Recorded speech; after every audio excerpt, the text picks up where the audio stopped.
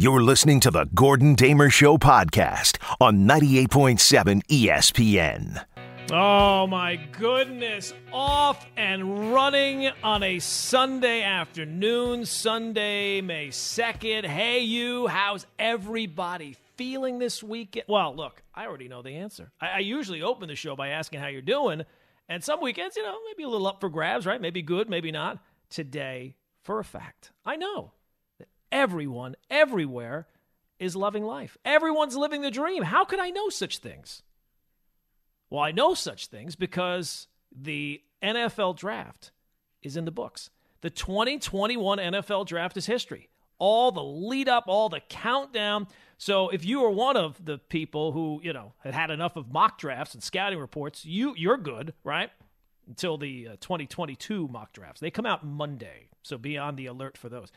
But the draft is in the books, and I don't know if you've seen it because, look, it's the weekend. Maybe you're focused on other things. The Yankees are getting underway later this afternoon. The Knicks finally play again. But the draft grades are out, people. And good news. Everybody passed. Everybody did great. Oh, my God. This is amazing. This is the first time in human history. It happened. I feel like Jim Lampley. It happened.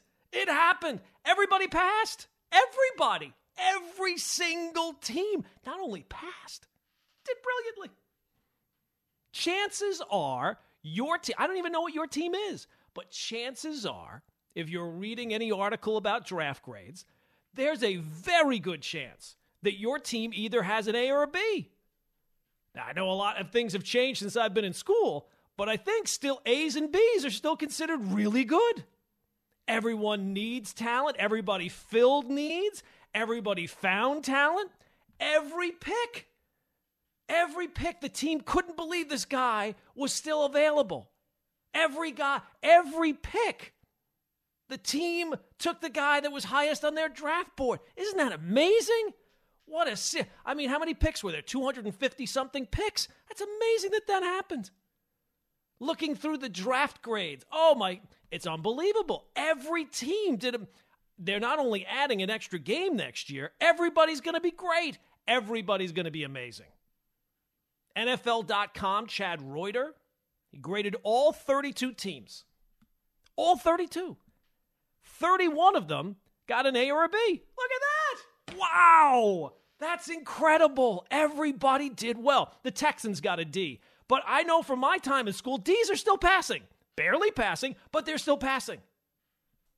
Wow, 31 teams either just hit it out of the park or did really, really well.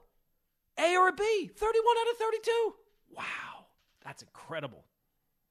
The New York Post, they had 10 teams with A's, 10 teams with B's, 10 teams with C's. Fantastic. A, B, or C. You can't lose. 2 teams got D's there. All right. But again, D, as I know, still passing. Wow, that is isn't that incredible? Everyone passes. I would just like to say, all the people writing columns about draft grades, where were you when I was in college? I could have really used you. So I was looking at all these different columns, looking for some actual analysis from somebody to show, right? Everybody can't be great. So I went to the analytic crowd. They'll give it to you straight, right? Pro Football Focus, they'll take a look at the draft. The numbers don't lie. And not a scout's take, right? Because that's sometimes open to interpretation. I want it to be properly about a scientific evaluation of the influx of college talent into the NFL. What would they have to say? Clearly, it would be different, right? Well, 10 teams did get A's. 15 teams got B's.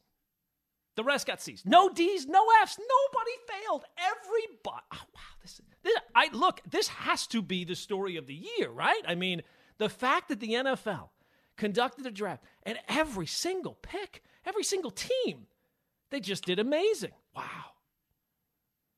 Now, of course, I'm joking. Obviously, every single team didn't do amazing. Do I know the teams that didn't do amazing? No, I don't. And you know who else doesn't know? Everybody. Everybody has no idea. Here's the key to a good draft grade. You ready? The main thing you need to have: a lot of picks.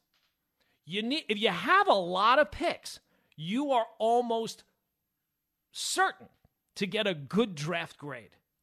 And of course, we all know simply having a lot of picks, that's the key, right? 2014, the Jets had 12 picks in that draft. They must have done amazing, right? Has anybody seen Jason Morrow? The key to a bad draft grade. Now, look, it's almost impossible. I just laid out, right, all these different sources from, the NFL.com. It's almost impossible to do it. I mean, if you went up on the stage and you, just blew a big raspberry as the pick was being, maybe then you would get an F. I would think. That raspberry, that was whatever.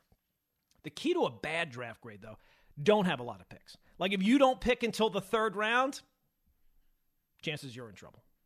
Also, for the Pro Football Focus crowd and the analytic crowd, if you want a good grade, just get a quarterback. If you take a quarterback in the first round, it will almost certainly be the right move. Boom! It's always the right call. It's amazing. Passing a quarterback in the first round, it's going to cost you. Now, not enough to get an F, but still. Good chance that it will hurt your draft grade. But again, everybody passes. Everybody did amazing. And could you please save me the Team A is thrilled that they drafted this guy or that guy? You'll see a lot of those columns.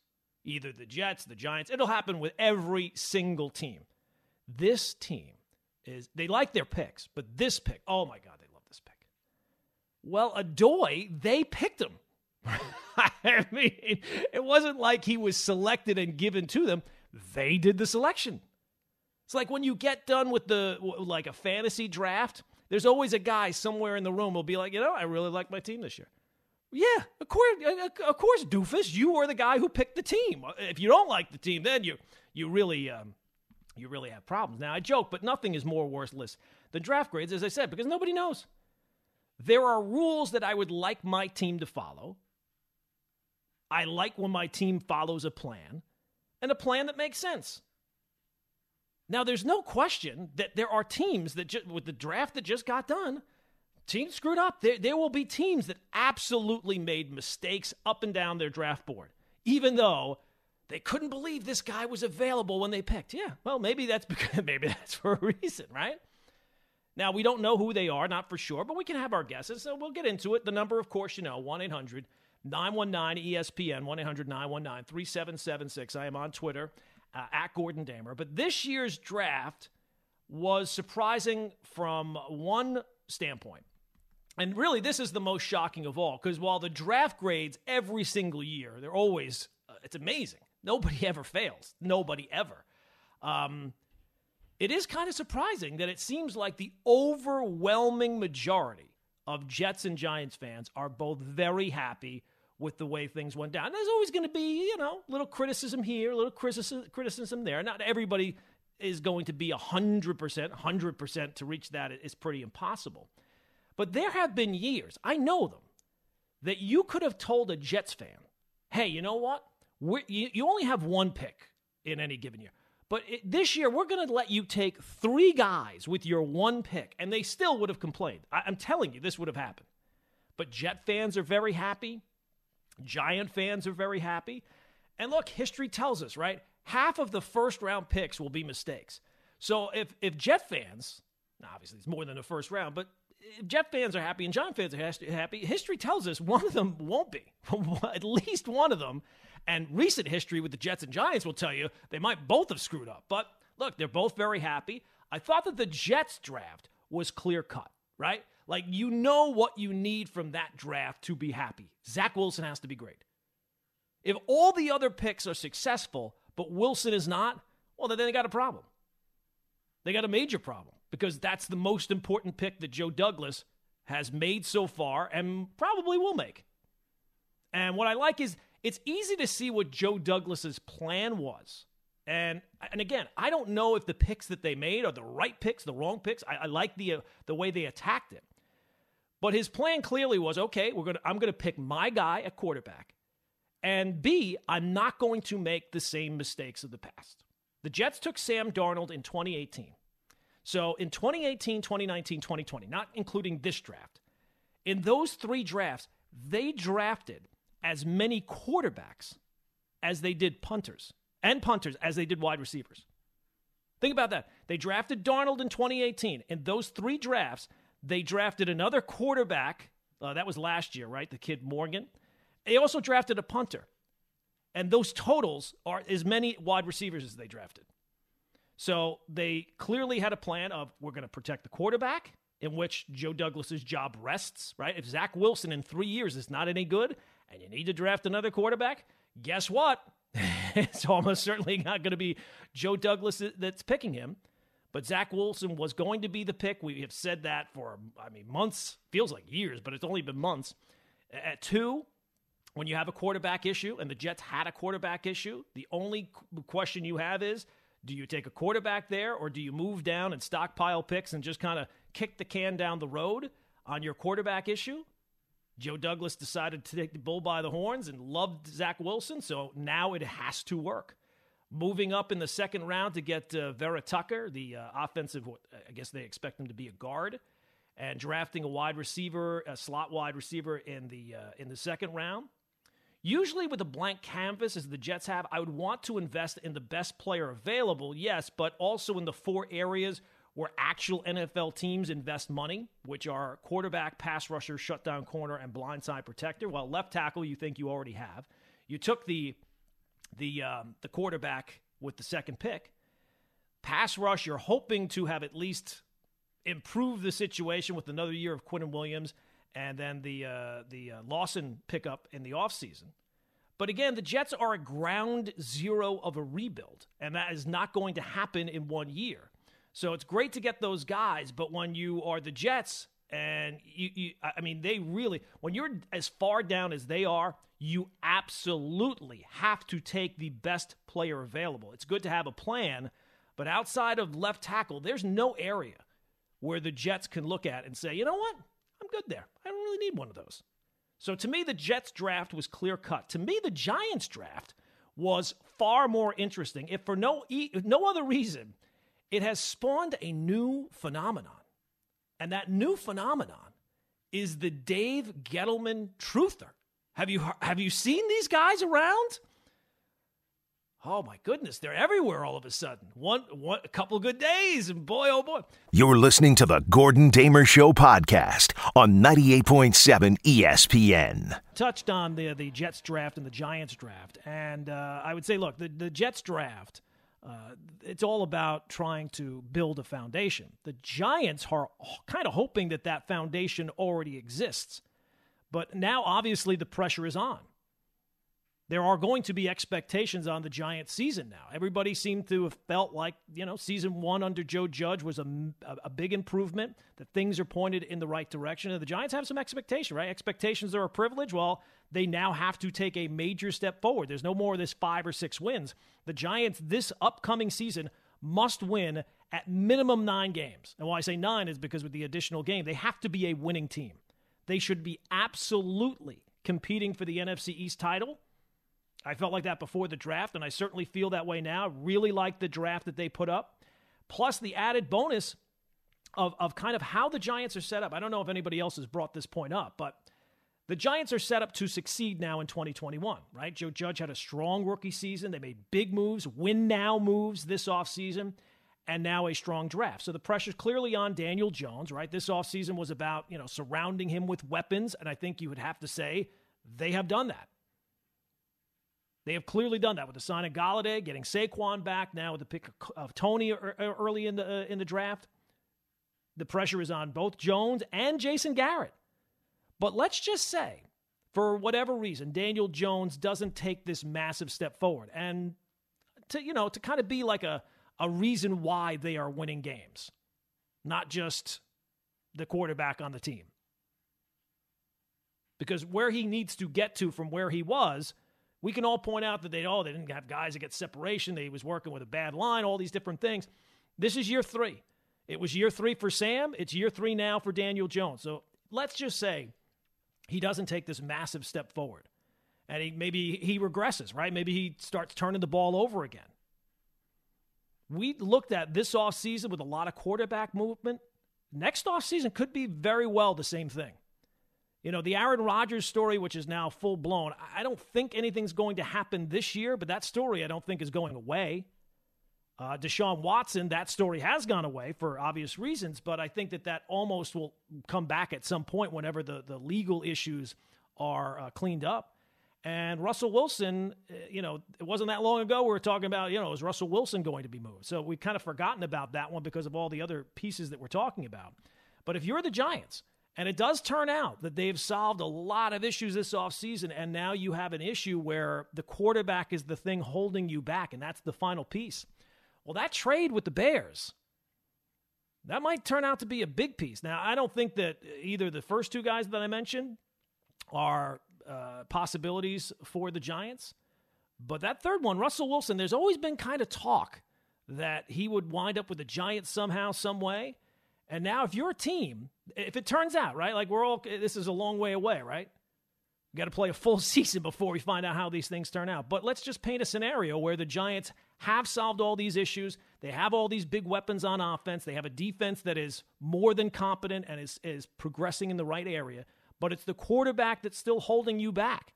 Now with 2 1s, 2 3s, it's not crazy to think that, you know what, if the Giants need to go shopping in the offseason next offseason, it's not a crazy thing to think about that trade might eventually lead to something, right? Because if you're talking about a Russell Wilson being available or an established quarterback being available, what are you going to need? You're going to need some draft picks and you're going to need some talent to move in the other direction. And the Giants, it does seem like things are pointed. And one more piece of praise for Gettleman, because it's true, right? The pressure is now on the Giants. They got to win now. He made sound long-term moves, right? Like we talk about the Bears. The Bears are desperate.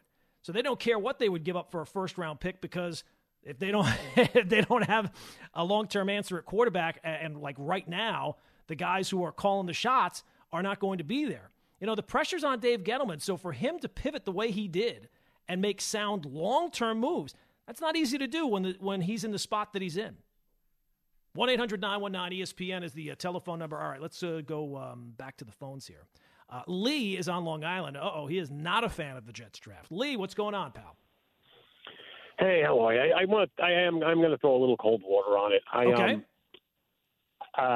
First off, I've been pretty hard on Joe Douglas this whole offseason because I thought tanking last year the way they did, not the players but the front office. I think that's inexcusable. But if you're going to tank and you're going to tank for a player and you miss, that is absolutely inexcusable. And then after that, all we heard about was, and I'll get to the draft in a second, but all we heard about was how much money, they traded away all, they didn't get Trevor Lawrence, but they got all this extra money in cap space that they can use to bring in some free agents and try to rebuild this roster kind of quickly. And they have all this draft capital. And then in free agency, I felt like it was just a bust. Corey Davis was their big free agent offensive addition. And to me, he was a bust in Tennessee. He wasn't Kenny Galladay. He wasn't an elite player at his position. He had a fifth-year option that they decided not to pick up. That's why he was a free agent. Oh, Tennessee couldn't wait to let him walk out the door. A.J. Brown came in there and outperformed him, soup to nuts. Yep. So then you hear about all this draft capital. Well, they got to rebuild through the draft. And I feel like they keep moving the goalposts for Joe Douglas, by the way, because, he tanked for Trevor Lawrence. He missed on Trevor Lawrence. Well, now it's the consolation prize, Zach Wilson. And he has all this cap money. Well, he got Corey Davis. That was a big deal. Now, and don't get me wrong, I'm not saying that you should overpay for free agents, but you got to bring in some talent. You had $80 million in cap space. The Giants had $6 in cap space. They got Kenny Galladay, so they made it work.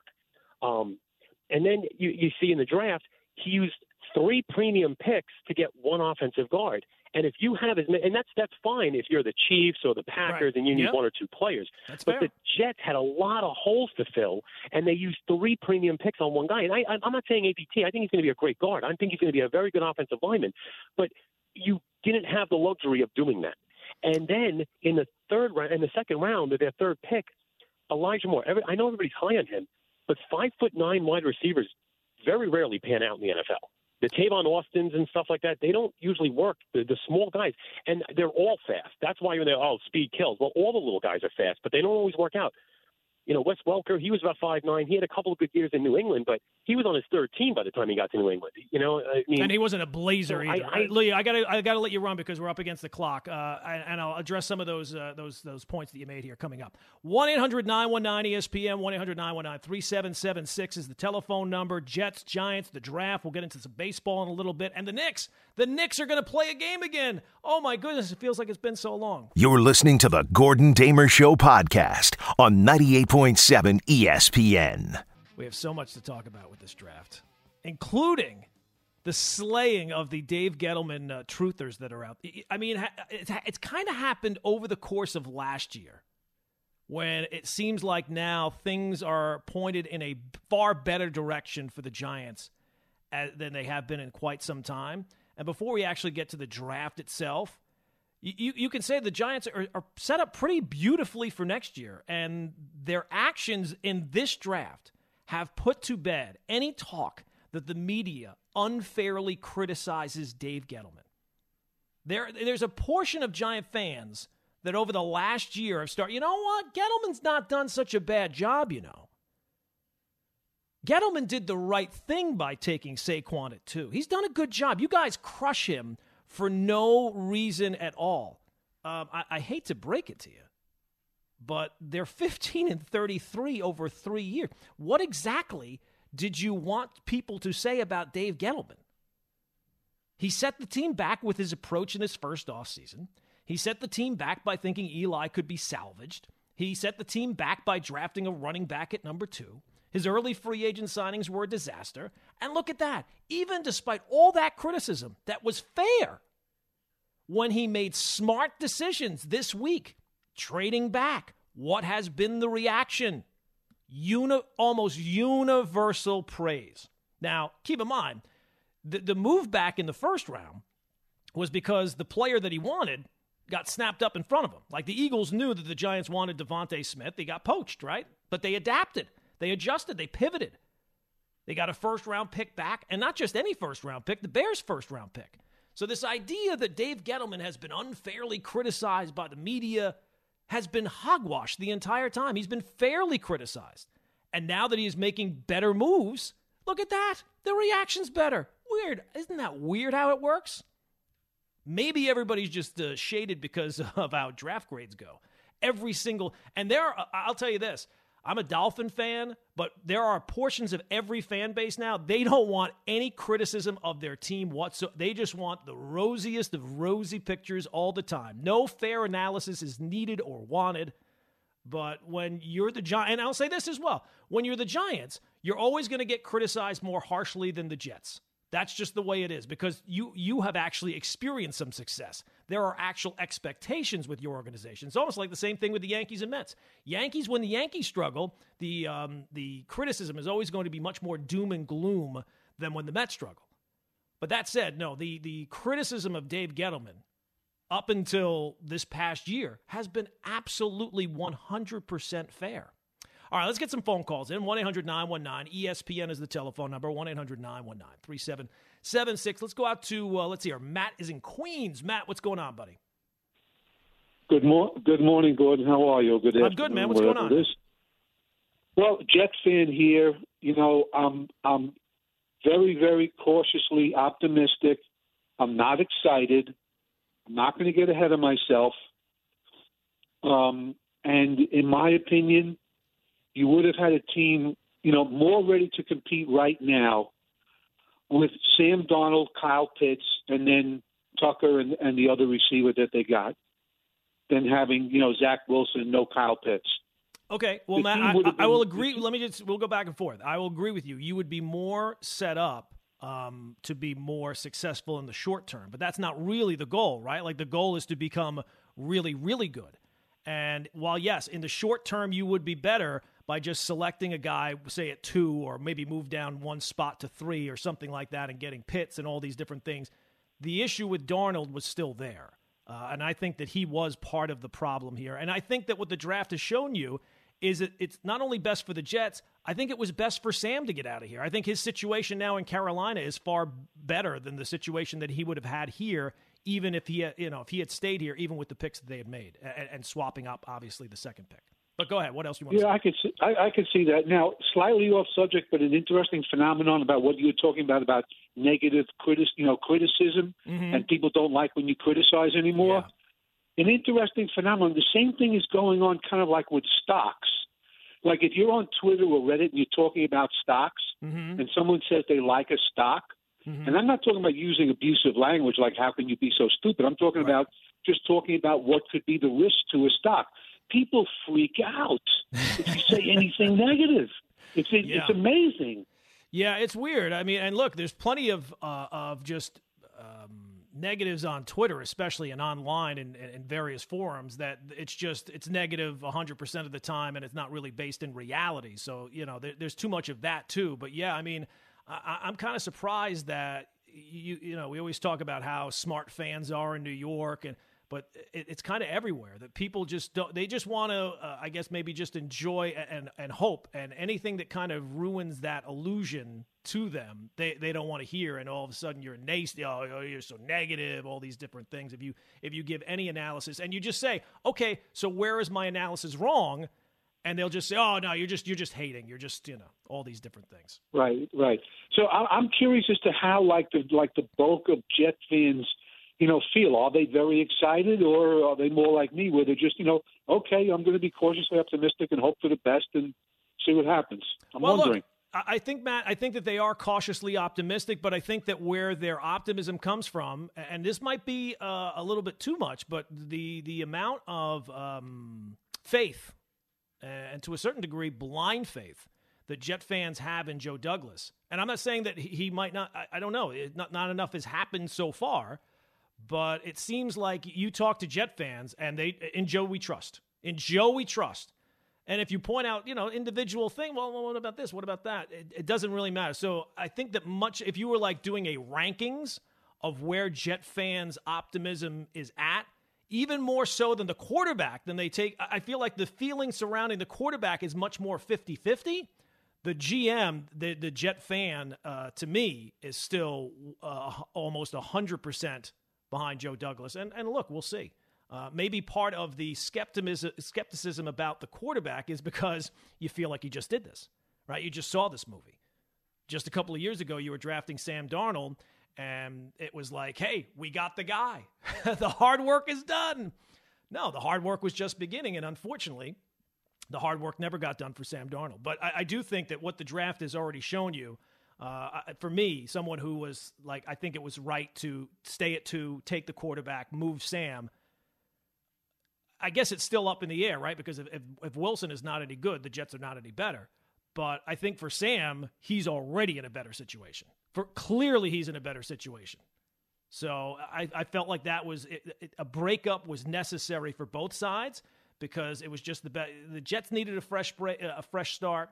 He needed a fresh start. And whether or not he's able to salvage his career, we'll see in Carolina. But it's not just a second chance there. It's a last chance, right? Like if he goes into this year with all the weapons that they have, the coach that they have, and he's still the same guy making the same mistakes, well, Carolina will have told you that, yep, that was probably a mistake bringing him in. 1-800-919-ESPN is the telephone number. Let's go out to, let's see here. Elliot is in Riverdale. Elliot, what's going on, my man? Hi, Gordon. I want to talk about the Giants a little.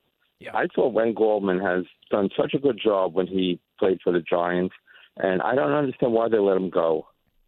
Do you have any? Well, I mean, he was a free agent, right? He signed with San Francisco. Yes, he was. Well, but, I mean, Barkley gets injured often, and he's a different type of runner. He hits the hole quicker and doesn't dance, and he was very successful for them. I couldn't believe when they didn't sign him. And I was very, perturbed. Yeah, I mean, you're going to get Saquon back, and, with the cap situation, it's tough to pay running backs. It's kind of a disposable position, and you already are investing quite a bit in one guy there in Barkley. So it's not that they I don't think that they like Goldman, but it's just in terms of cost, what it would cost to bring him back. I'd have to take a look at what his contract was. I'm sure he'll go to San Francisco. Their history with backs is pretty good with Kyle Shanahan. Yeah. And also Clemson players just seem to do very well in the NFL.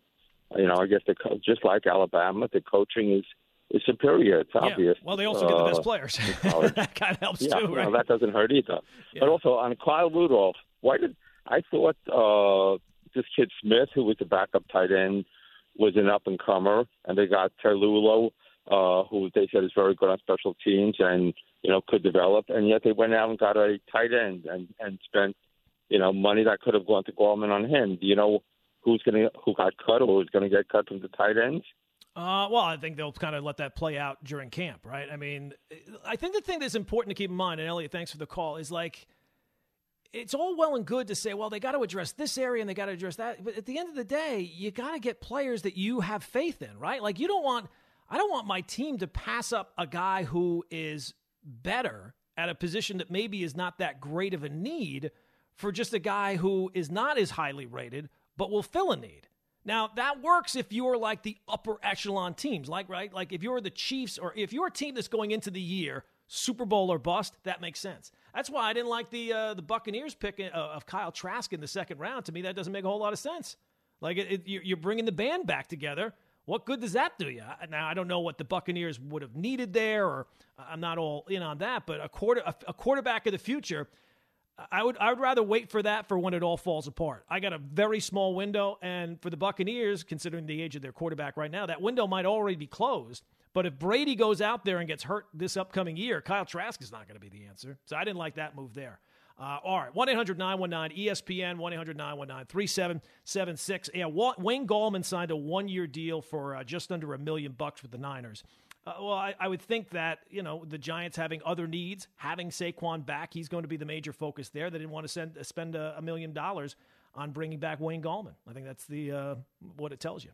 You're listening to the Gordon Damer Show podcast on 98.7 ESPN. We are still efforting to find out when the induction ceremony for Kyle Higashioka is going to be in the Yankees' retired numbers. He's going to be the first player while playing who has his numbers retired. Just for no other reason than it gives us some relief of having to watch Gary Sanchez day in and day out. And the Yankees now grabbing an early 2-0 lead on the Tigers as they try and finish off the sweep there. So we'll see how that goes. We'll keep you abreast of that. I just did want to kind of go back there. The last caller was talking about Jalen Phillips, and he was involved in a car accident. I think it was actually a moped accident, but he had multiple concussions. And I think that actually the concussions were not a result of the accident. The concussions happened as a result of playing football. So he had a wrist injury from the moped accident, and at one point he did retire. Phillips could be one hit away from being out of football. Each successive concussion, right? Yeah, he's had multiple concussions. It wasn't just as a result of the car accident. Now, he does have unbelievable tools from a physical standpoint. He would probably, without those red flags, he would clearly have gone much, much higher. And I'm sure there are some teams that would been, without that would have been willing to take him far higher in the draft. But that's those injuries, especially that one. There's some injuries, you miss some time because of a broken bone or something like that. Those things generally heal. Concussions, that's a different story, and that's one that definitely bears watching there. And to me, that is not one that's not a risk that I would be willing to take with a number one pick, a guy who's had a history of concussions, not just one here or there or one bad one. I think playing football, concussions are going to be it's just going to be something you probably it's an issue with the job, right? It's a problem with the job that you will likely have to face at some point or another. But for a guy who's coming into the league with a first-round pedigree that has had an issue with that already, that would make me kind of shy away. All right, so if you want to get in on the draft, we can certainly still do that. 1-800-919-ESPN is the telephone number. But I did want to kind of focus some attention on the Knicks because it feels like, man, it's been a long time since the Knicks have played a game. It has not happened since Wednesday when they got that win over the Bulls. And tonight, it opens up, right? For a long time, when the second half of the schedule came out and you took a look at it and you said, oh, wow, the Knicks' second half schedule is going to be far more difficult. Can they kind of keep it afloat, right? For the first half of the year, this was a team that was kind of floating around 500, maybe a couple of games up, maybe a couple of games down. But are they going to be able to keep that going during the second half of the schedule? And the big focus of the second half of that schedule was this 6-game road trip, which opens up tonight. Clippers are on it, Lakers are on it, Suns are on it, Nuggets are on it. So those are 4 games right there when you first saw them that said, well, how are the Knicks going to compete against those teams? But now, as the way things have gone, you're kind of feeling a little bit more confident, I think, heading into tonight and facing off against the Rockets. Game we'll have right here on 98.7 FM with our coverage tipping off at 7:30. Look, the Knicks at one point were a team that I thought, you know what, they're never going to completely fall off the map. Like, I didn't think that there was ever going to be like a 6 or 7 game losing skid, but I got to be honest, I never thought that they'd win 9 in a row like they did. So I look at this road trip. Clearly, you're going to have a good read of where they're going to be at because there's only going to be 3 games left in the regular season when this road trip is over. So you'll have a good idea of where they will stand. I would think that bare minimum, if you told me right now, bare minimum, Gordon, they go 2-4. If they go 2-4, I feel very good about them staying at 6 or above. And that's the goal, right? Like, yes, we all had expectations coming into the year, and I think that when the season is over, as long as the Knicks played a playoff series, you could paint it in a way that, given where you were coming into the year one with a new coach and kind of a new mindset, that, yeah, just playing a playoff series in year one, that was always going to be a success. Now that you're at where you're at, I think you want more than that. So I think that anybody who tells you that being a top 6 team in the East this year would not be a huge sign of success is lying to you, even despite how things end. If they go into the playoffs and they got swept by some team, year one, with a team that was expected to win, 22 games? And already you've obviously clearly surpassed that and have a chance to be a top 6, avoiding the play-in. That has to be the goal right now. And if the Knicks can go 2-4, I feel confident that they will stay above 6, at least through the road trip. They still have 3 other games beyond that. If they can somehow, and I don't know how this is going to happen because you take a look at those games, it's tough to kind of figure out, all right, this is going to be the win, this is going to be the win, this is going to... If you could somehow go 3-3, I have a very good feeling about the Knicks staying at 4. Now, that seems crazy. Even the words coming out of my mouth feel kind of crazy saying that, the Knicks being a 4 seed in the Eastern Conference. But the Knicks have played the best of the teams that are competing. Outside, take out the top 3 out of it. You take a look at the other teams that are competing for the rest of the spots in the Eastern Conference. The Knicks have played the best. They have been the most consistent. They have never had a stretch here as the season went along where you're looking at them and saying, oh boy, this is really a mess. Now, they got to 2 games under 500 and clearly responded. And I don't think any of the teams that are chasing them, again, I don't want to speak this into existence, but I don't think any of the teams that are chasing them are going to go on some extended win streak of 4 or more. So I think that they're in a very good spot. Now, I say that.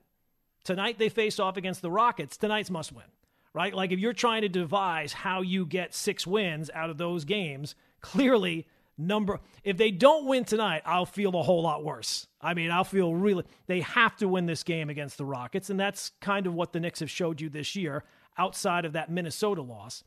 They have generally beaten the teams that they are supposed to beat. The Rockets are one of those teams they are supposed to beat. So get that win tonight, and then you got 1, and now you got 5 more games to figure out another one. And it could be Memphis. I don't think it's going to be Denver, but Phoenix, you played right down to the wire here. Are you going to be able to get a win in Phoenix? It seems unlikely, but that's the thing about the Knicks.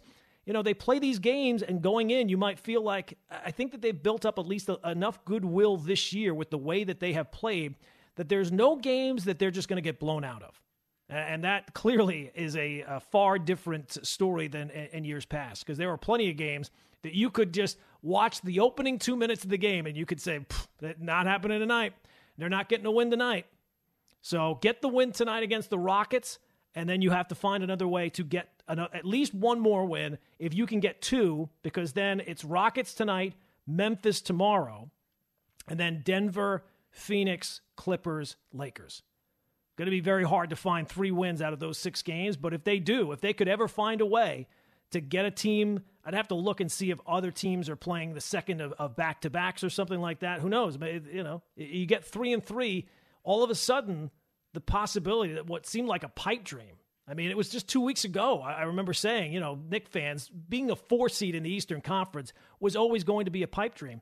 All of a sudden, man, it's starting to feel like that is starting to come into a little bit more focus. Now, I don't want to hype it up too much, but it does feel like the Knicks are, of the teams that are in the Eastern Conference and battling for those spots, they're the team that has played the most consistent and played the best basketball here over the last month. You're listening to the Gordon Damer Show podcast on 98.7 ESPN. I did want to kind of touch on the Yankees because, again, I've not touched on it so far. We've talked about the Knicks a little bit. I always like to get the Knicks in there involved. I like to get the Yankees involved.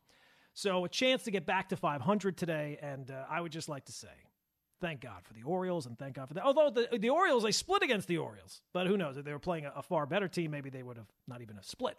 So going for the sweep today against the Tigers. And look, it's been said 1,000 times, and it's 100% fair. It is way past time to get rolling. We are now into May. The Yankees have had sloppy starts before under Aaron Boone. But usually by now it has been cleaned up. 2018, 2019, kind of 500 kind of starts, kicking it around defensively, maybe making some outs on the base paths. But by now, it's usually been cleaned up. And now it's about time the Yankees start getting things cleaned up. So Judge has certainly looked like he's getting going. Stanton, since moving to the 2-hole, has looked real good. The issue is that the lineup, and there's really no way around this, the lineup just has too many guys who are automatic outs. They are out machines. Hicks, Ford, Odor. Now, they're the best options right now, and there are no other options on the horizon.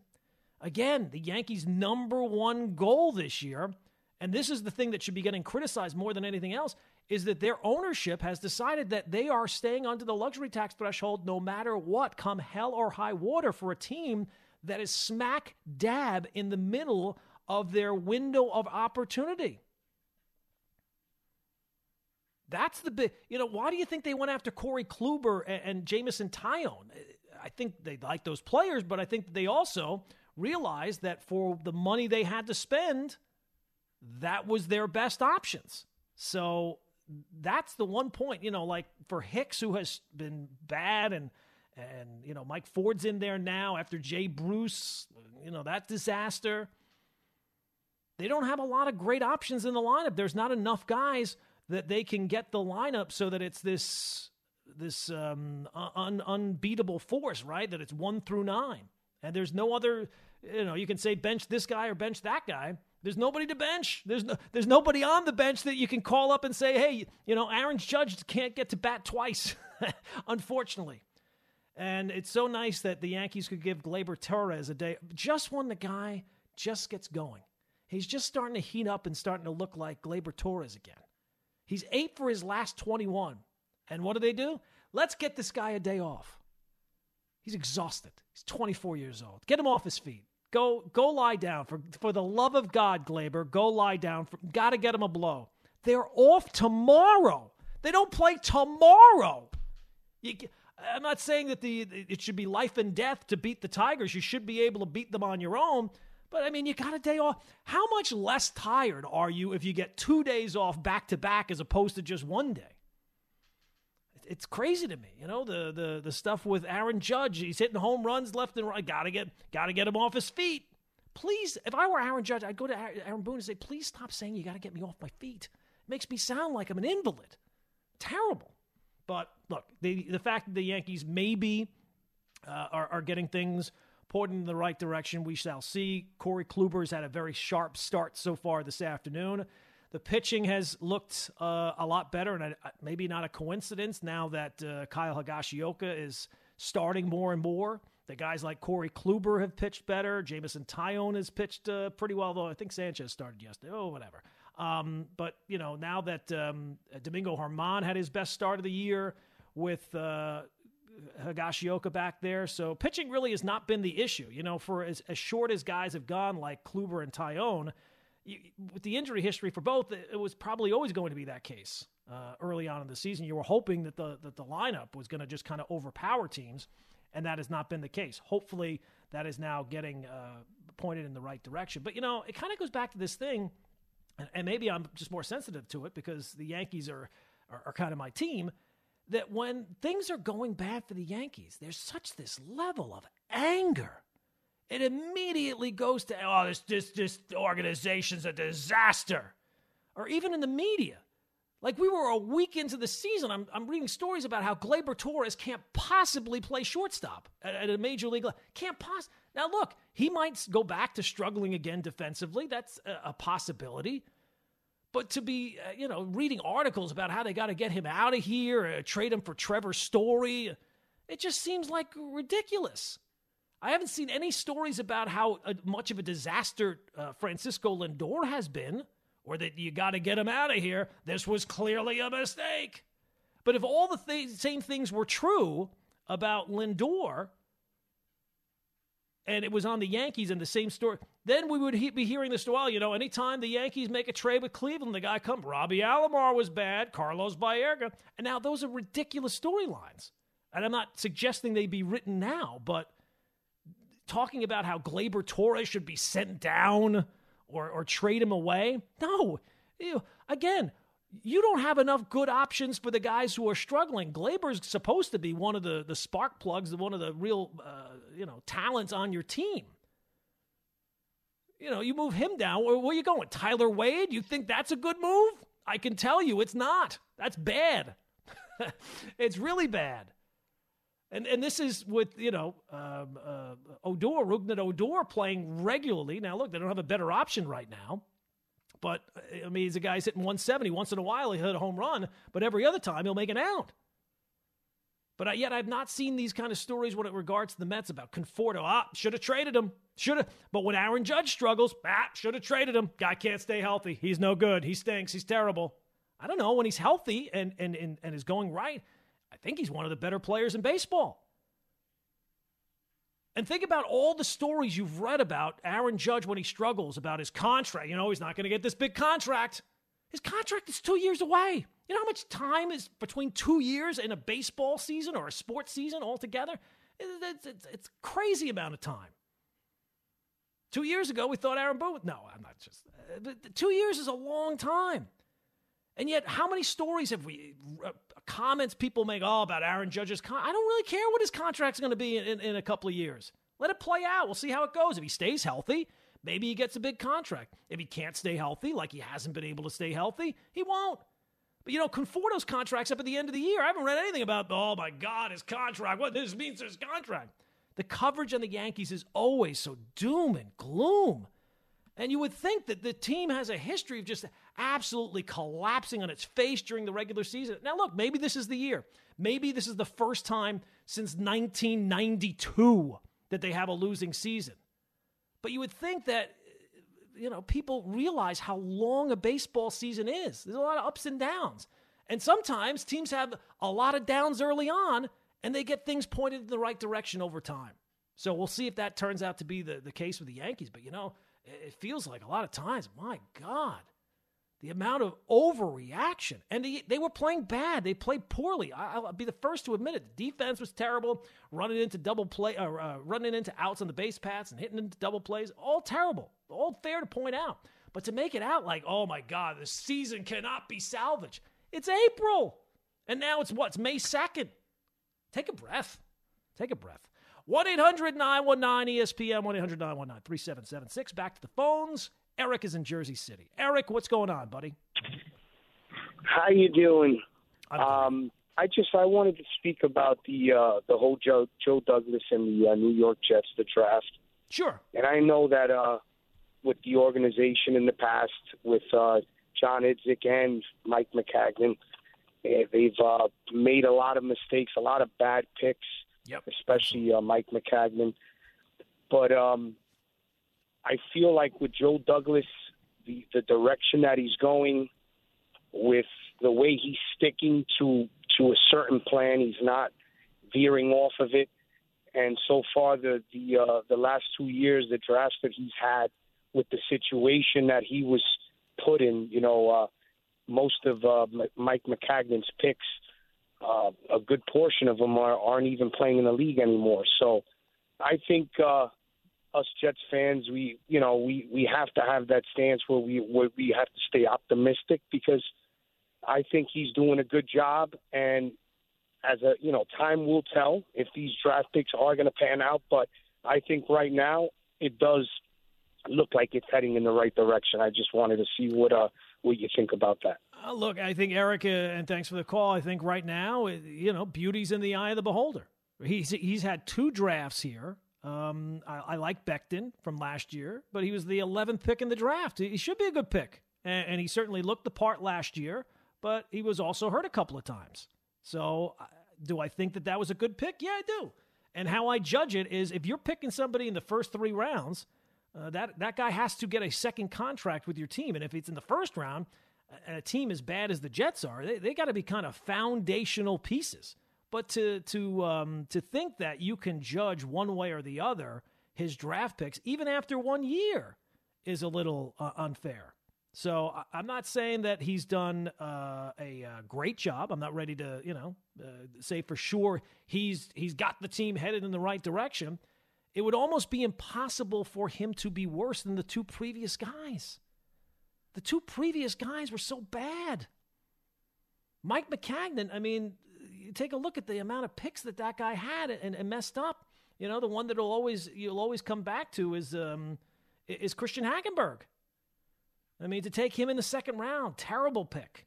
But you got Quinton Williams, Sam Darnold. Everybody was praising him for that, but then he kind of lost the way about trying to surround Sam with the talent around him. A lot of defensive picks for Maccagnan, and did not surround Darnold with weapons on offense or with an offensive line. So I will give Joe Douglas credit for that, in that now that he's got his quarterback, he went about, at least in this draft, of making sure, in last draft, Becton the left tackle, you have to have him.